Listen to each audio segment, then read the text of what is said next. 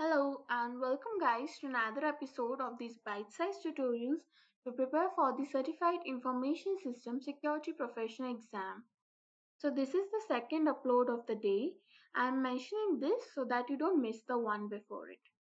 Picking up where we left off, another aspect of information and IT technology import and export controls deals with trans-border information flow.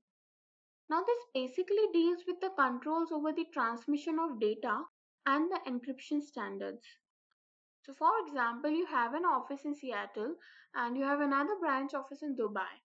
So, you are using a virtual private network across the internet to connect between the two offices.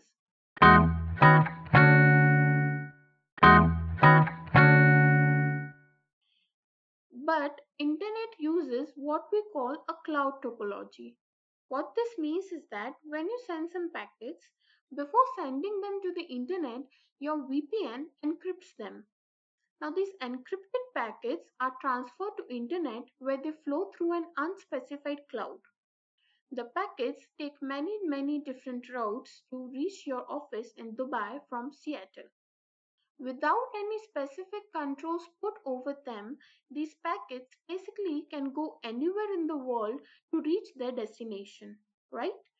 They can take a route going through France, China, Poland, and then finally to Dubai. You never know because it's the routing environment that dictates where these packets go.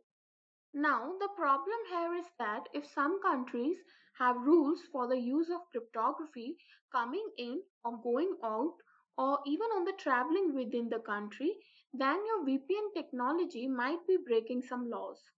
So, in your perspective, you are only doing business by communicating from Seattle to Dubai, but in between, in some other country like China, you're actually violating laws and are being a criminal because of these trans-border information flow laws that might be in place in some of these countries.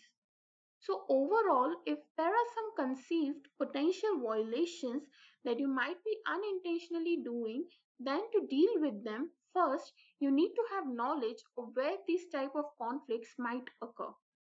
That is, recognize the countries where there are such controls in place.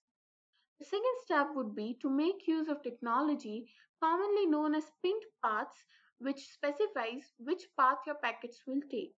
So we pay the carrier to avoid sending a package to the concerned areas of conflict. Some of the WAN technologies that help achieve this include MPLS, that is multi protocol label switching, frame relay, and asynchronous transfer mode ATM. So these three technology help us avoid sending our packets to countries where it might be illegal and make sure that we are not in position of violating any of the laws over the use of cryptography in these areas.